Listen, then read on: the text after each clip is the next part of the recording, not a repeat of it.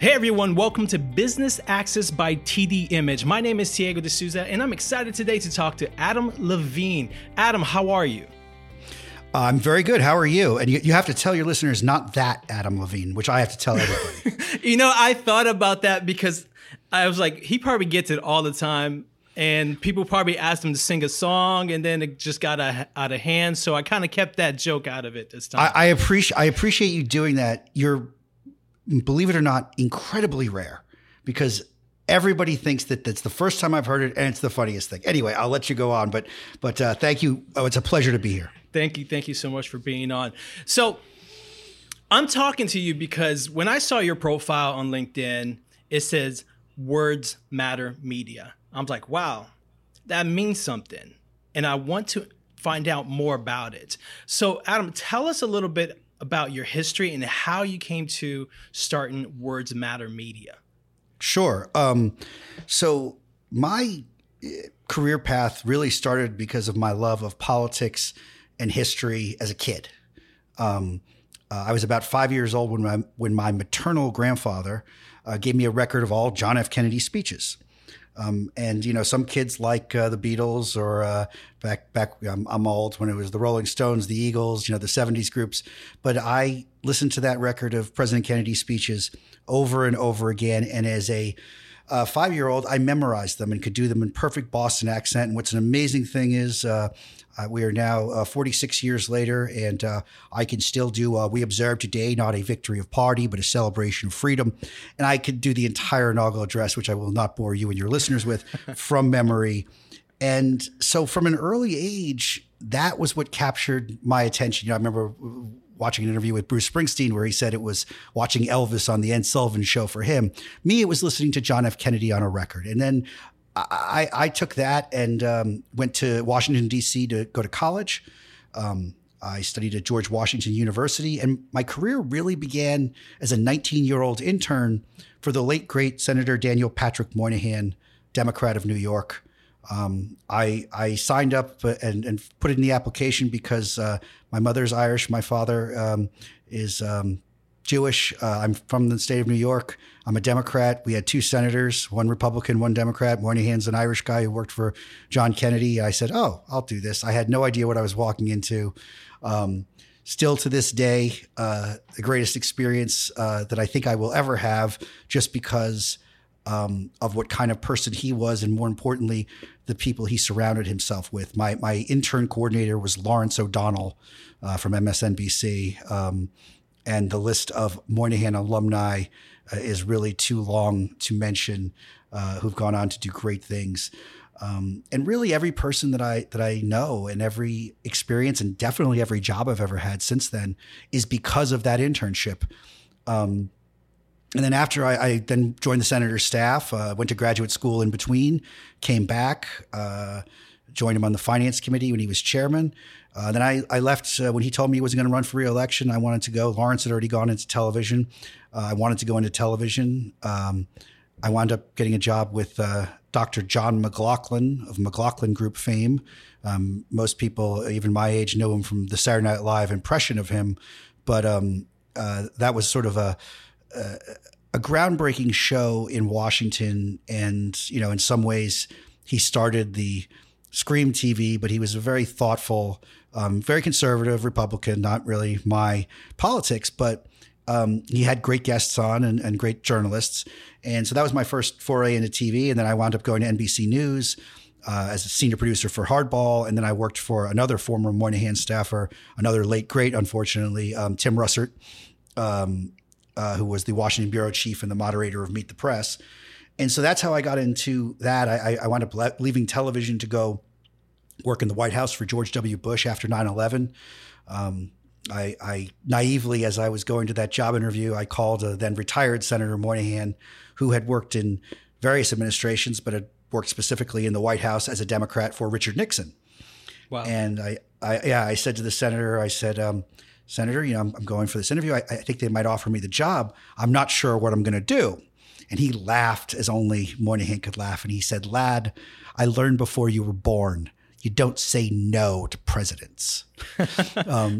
And now he never knew that this man was president, the current president, but he might have had a different view. But back then, and he had been fairly close both before he was in the Senate and definitely before he was president with George H.W. Bush. And Moynihan was United States ambassador to India while Bush was ambassador to China. So they developed a very close friendship and relationship. And so I was welcomed, even as a New Yorker, even as a Democrat, even as a former NBC employee, into the Bush White House by the president himself and by many, many others with open arms. And they treated me, and I hate to say this sometimes because I've always been a registered Democrat and probably always will be, but they treated me much better than I think Democrats would have treated a Republican in that situation. The West Wing experience of that was not what my office was not in the basement. Wow. So yeah, so I was very lucky. I did that for 2 years, then left to go in the world of finance. But that was really my career path in the things that are related to words matter. So that's how I got to where I was when I founded Words Matter. I'd worked in finance for 10 years, but that's awesome. That's so it's always great to hear when both parties work together. It's something that's very hard to hear today, as we know, but it's good to hear when a party effectively accepts another party member into their house and allows them to work and do the best job that they can. I love hearing that, and I miss that. And I do have to say this: you talk about listening to old records, and I love listening to those old records that had the daily news on there or the yearly news, like a year to date. Right. Absolutely. Yeah, absolutely. Yes. I actually recently got one for my brother-in-law because he collects old records, and I got one from him and he loved it. So let's talk about Words Matter Media. What said to you that I need to start this? This needs to happen. It's a great question. And what happened was, like I said, I worked in finance for 10 years, and I left right about the time, as a matter of fact, it was the same month that Donald Trump started running for president. And, I was at a point in my life, I was 45 years old, 46 actually, and I'd done a little consulting for political candidates leading up to the race, but I just kind of wanted to figure out what I was going to do next. And more importantly, I saw that we were at a critical moment in history. Again, history was my love. I went to University of Virginia for my master's degree in history, thought I was actually going to be a history professor until I went back to work for Moynihan. And from the very beginning of that campaign, I knew that there was a chance he could be elected. And I say that because one of my close friends, who I was actually the first host of the podcast, one of the first hosts, Steve Schmidt, Steve and I were talking one day, and there's nobody who knows more about or at least the previous Republican nomination, the way it was before the party was before Donald Trump, about getting that nomination. And it was about July of that year. Steve and I were hanging out in my apartment in San Francisco, and I said, I got a question. Can he get the nomination? And Schmidt looked at me in that very quintessential Steve. He says, there's absolutely no reason why he can't get that nomination. And he laid out the 5 reasons. So when I have somebody like that tell me that he can get the nomination, I believe him. Secondly, I am well aware that once you get the nomination of a major party, the Democrats and the Republicans in this country, and by the way, this goes for most offices. And I'll use an example in New York City in 2001. Everybody thought the Democrat was going to win. There was a great USA Today story, September 10th, 2001, about how Mark Green was measuring the drapes in City Hall. Well, then 9/11 happens, and we elect Michael Bloomberg as the mayor. And so I knew that once he got that nomination, there was a coin toss of whether you can actually be president, no matter who you are. So from the very beginning, I believed that it was possible. There were many times in that campaign when I didn't think he'd get it, particularly right after the Access Hollywood tape, other moments. And part of me was skeptical for a lot of the time, but I knew it was possible. And there was a lot of times I wasn't sure. And to me, that election and the era that we're in, it was really a battle over whether words and truth and facts actually have meaning in our politics, in our country, in our society. And so I saw that shaping up. I had the luxury of not having to go out and worry about getting a job to pay the rent. And so I watched and I observed and I, did things to keep myself busy and engaged consulting wise, but I really was watching that. And then it happened. And, I really came up with the idea around August of 2017. So it was only, about 7 or 8 months after he took office.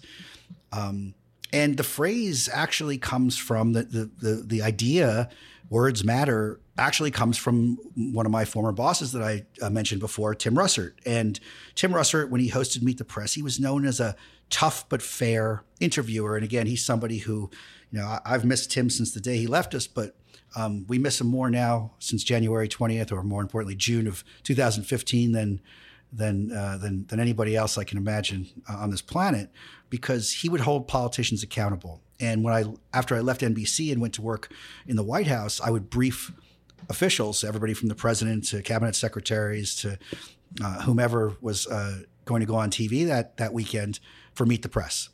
And during that briefing, at some point, I would say, and I remember very specifically saying it once to Dr. Condoleezza Rice before one of her interviews, and she was somebody who always enjoyed the prep, took it seriously, worked really hard at it, and always did well in the interviews because she worked.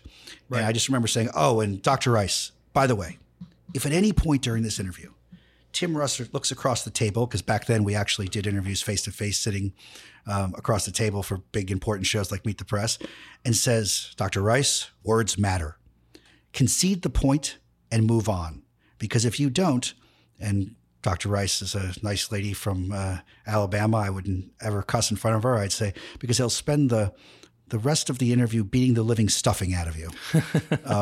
I remember her. Yeah, on that show, and she, answered a lot of questions, and it was important. So that's really where the impetus came from, where the idea came from. And I have to say, there've been moments since then and since we started when everybody from Speaker Pelosi to others have uttered the phrase, because that's where we are. We're at a place where we're trying to sort out that tension, and really do words have meaning? Do facts have meaning? And does the truth have meaning? Wow. That's powerful. That's really powerful. It's so confusing today. And that's why that's so powerful. Information. Well, I appreciate that. Yeah. Information flow today is very confusing. It's not, and especially right now, because a lot of people have anxiety. A lot of people are dealing with so many issues at once that people are scared, nervous. They don't know certain things that are important to their daily management or weekly management. And to hear that, that's what makes what you just said so powerful. Well, it is important. And like you said, it doesn't just apply to politics. It applies to across, again, like I said, I spent, more than a decade in the private sector, working in the finance world and working with people who bought companies and then helping those companies figure out some of these issues. And you're absolutely right. I mean, this is, it's confusing for people, the flow of information and what's real and what's not. Yeah, exactly. It's like we have a new insurance company. We don't know what's going on. Exactly. So you're, in your podcast, I got to listen to some of it, but tell us all the topics that you cover in your podcast. Tell us some of the main topics. Well, look, we cover politics, period. Now, we do that through very many lenses. We do it through entertainment. We've done it through, we've had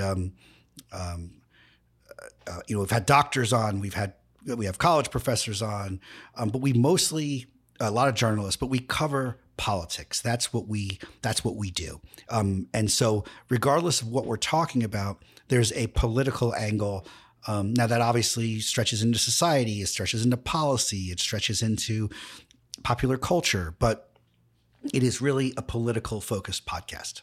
That's awesome. I think I love that you proudly say that, because I think everyone should have their view and be able to say it and speak about it proudly. Of course, today, one of the issues that I run into all the time, it's when you state your, what I call your party allegiance, it automatically becomes a debate in conversation. And I don't understand why it needs to automatically go into that. I have a lot of people that are on opposite parties, and I have incredible conversations with them. And my personal perspective is I really dive into what works, what I feel it works, and I do the research in whatever issue it is, whatever cause it is, to try to see where I align to, because I think it doesn't matter which party you're in. When that person comes into control of the country, their views are going to be influenced by their personal growth. So Absolutely. Understanding their background, their history, will allow me to understand their point of view and where they can take this country.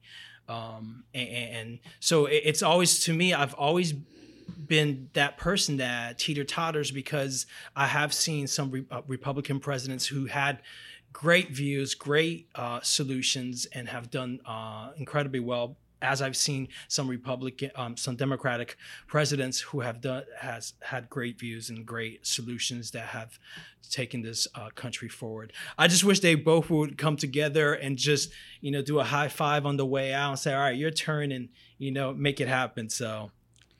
Yeah, no, look, I mean, I think that's, and what you're describing is the world that I grew up in. Mm-hmm. And some of Senator Moynihan's closest friends were Republicans. Obviously, I joined a Republican White House, but I do think we're in a different place here. Right. Joe Biden, I think, says it right, whether you like Joe Biden or not, that we are in a battle for the soul of this country. Yeah. And it is, again, as somebody who has studied history, I mostly thought Donald Trump could win in 2016 because I thought that was a time of great upheaval and change, and that we are a culturally conservative country. And the only year I could compare it to was 1968, which was before I was born, but I knew enough people who lived through it, and my parents did, and I've read enough of the history, and I worked for people who lived through it. And we elected Richard Nixon president in 1968 because, as I said, America, I believe, is a culturally conservative country, and we don't like chaos. So that's why I thought that. As we sit here today, and I don't say this hyperbolically or overly dramatic, but we are as close to 1860 as we have ever been. Wow, that's a good point. That's a very good point. Wow. And Lincoln gave that famous speech, Cooper Union, not far from where I'm sitting, a house divided against itself cannot stand. Very true. Very true. Wow.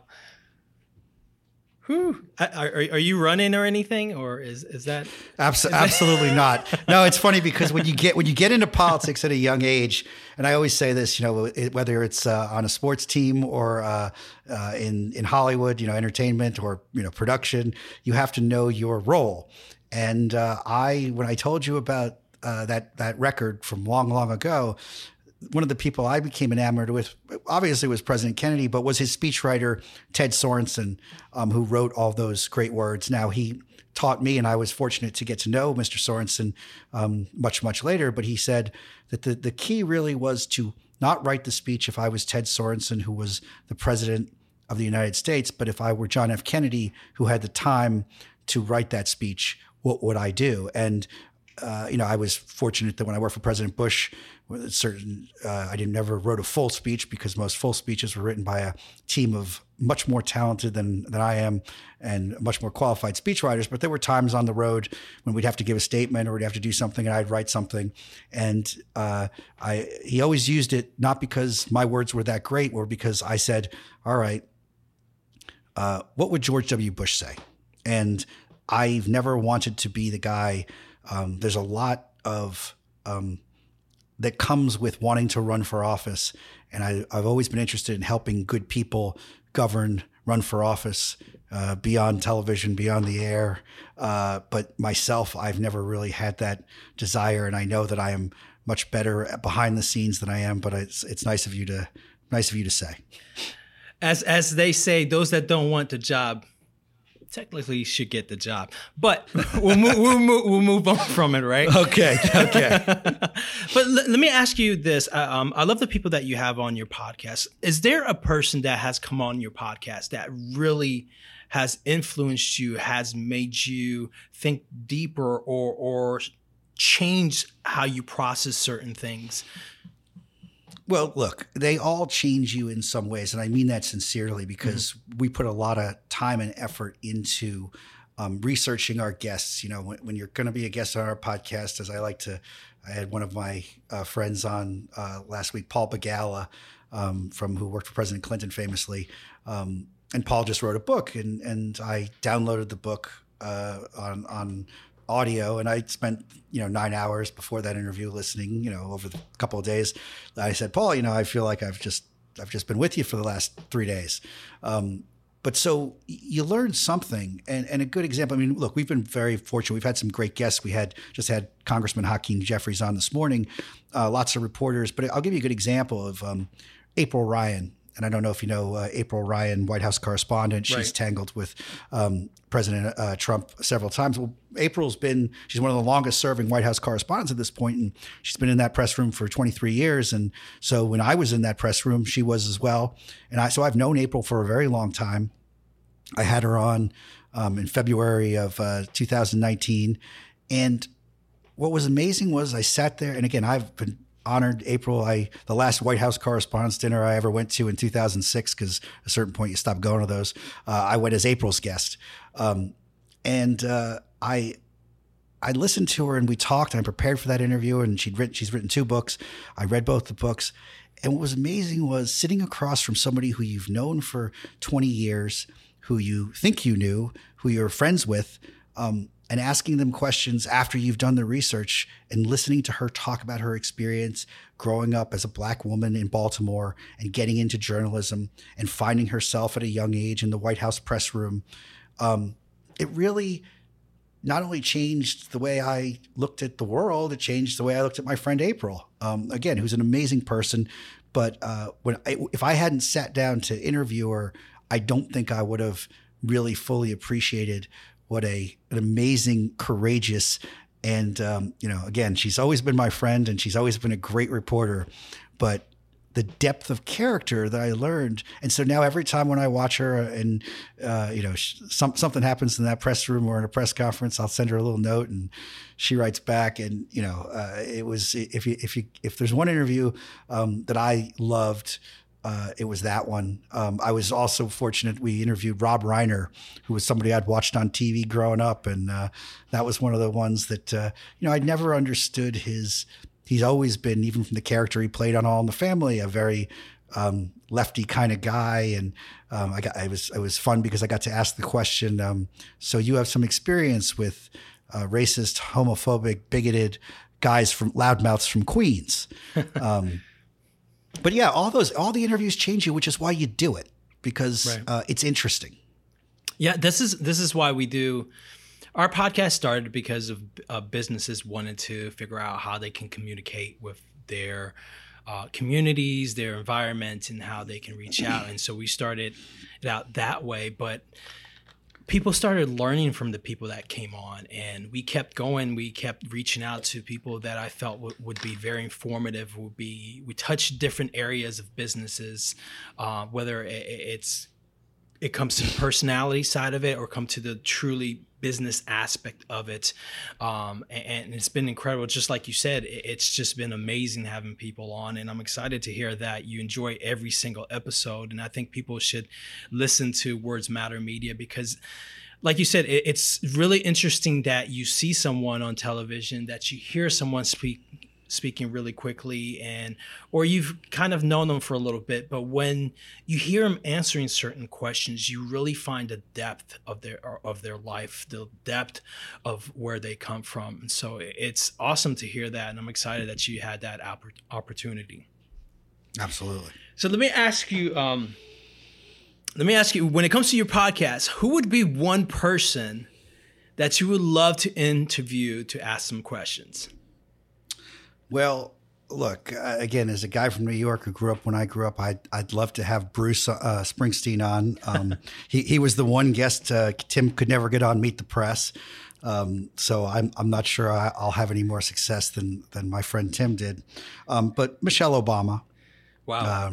I've read her book. I've met her. I'm very fortunate in my life to have interacted with these people, but I've just loved to sit down across the table from Michelle Obama and just ask her again. She is so genuine. She is so honest.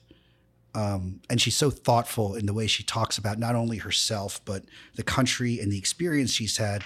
I'm not sure I could find any questions that Oprah or others haven't asked her, but I'd really like the opportunity to try. I think the great thing about Michelle Obama is just to hear her. It's just inspiring. She has this, no, we must get to a greater place. We have to, and we have to find a route to get there. It's like nothing can stop her. It doesn't matter the difficulties. She still aims to get to that greater place. And that's why I love listening to her. And hopefully I'll get to read her book soon, which I haven't yet. So let me ask you, in 2001 to 2003, you were Assistant White House Press Secretary and Director of the television news for President George W. Bush. How do you feel the information flow is different from then and now? Well, look, it's a great And what's amazing about the world is, that was, again, almost 20 years ago.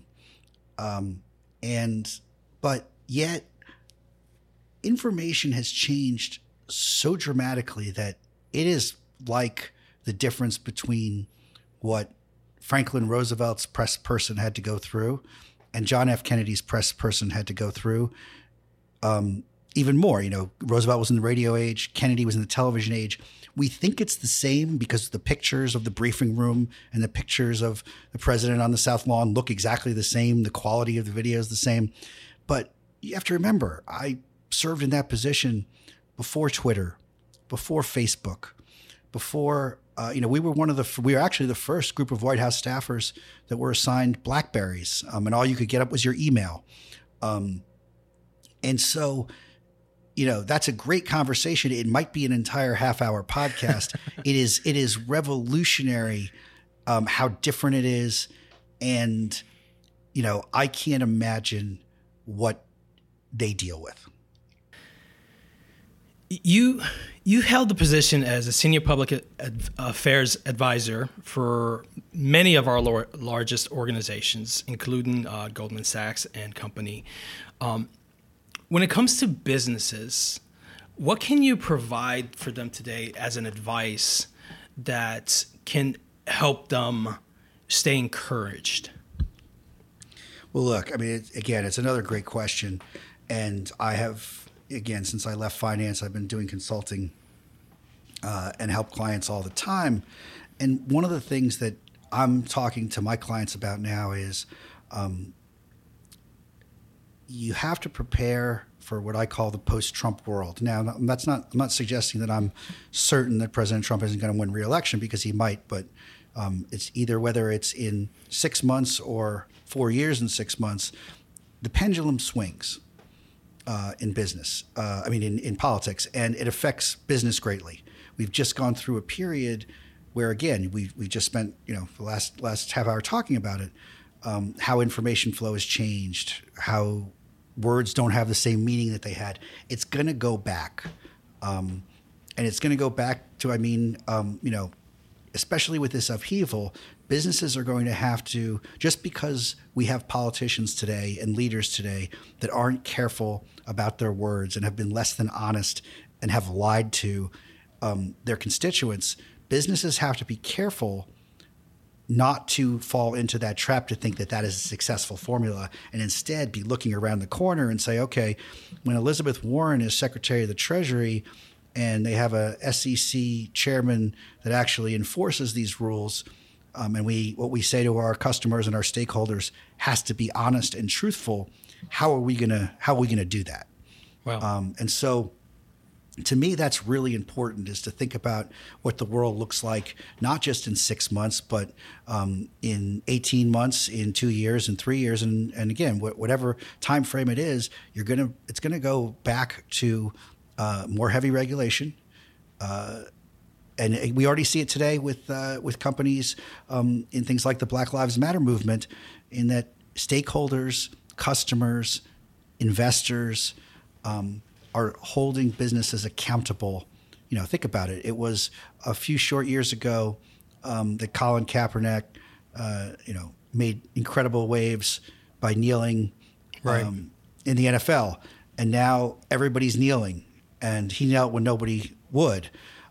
But now it's almost as if, and it is, and it should be this way, is if you don't kneel, people are going to judge you. And again, think about how much that's radically changed just in the short time frame. I don't even remember exactly which year. I think it might have been 17 when Kaepernick did it. But so the point is, the world is changing and moving. And just because today you have a president that could stand there and say things that are provably and absolutely untrue, businesses have to realize that words do matter for them, not to be cliche about it, and more importantly to their customers, and even more importantly to their future customers. Wow. Now, the one word that has stayed with me throughout this whole pandemic and throughout everything that we see on the news and everything that's out there is the word teamwork. I have never seen a level needed for teamwork as I've seen today in my lifetime. And that's including from me as having a business to another business, or as a person to another person. Teamwork has been something that has gone to a whole new level. Especially, let's focus on masks real quick.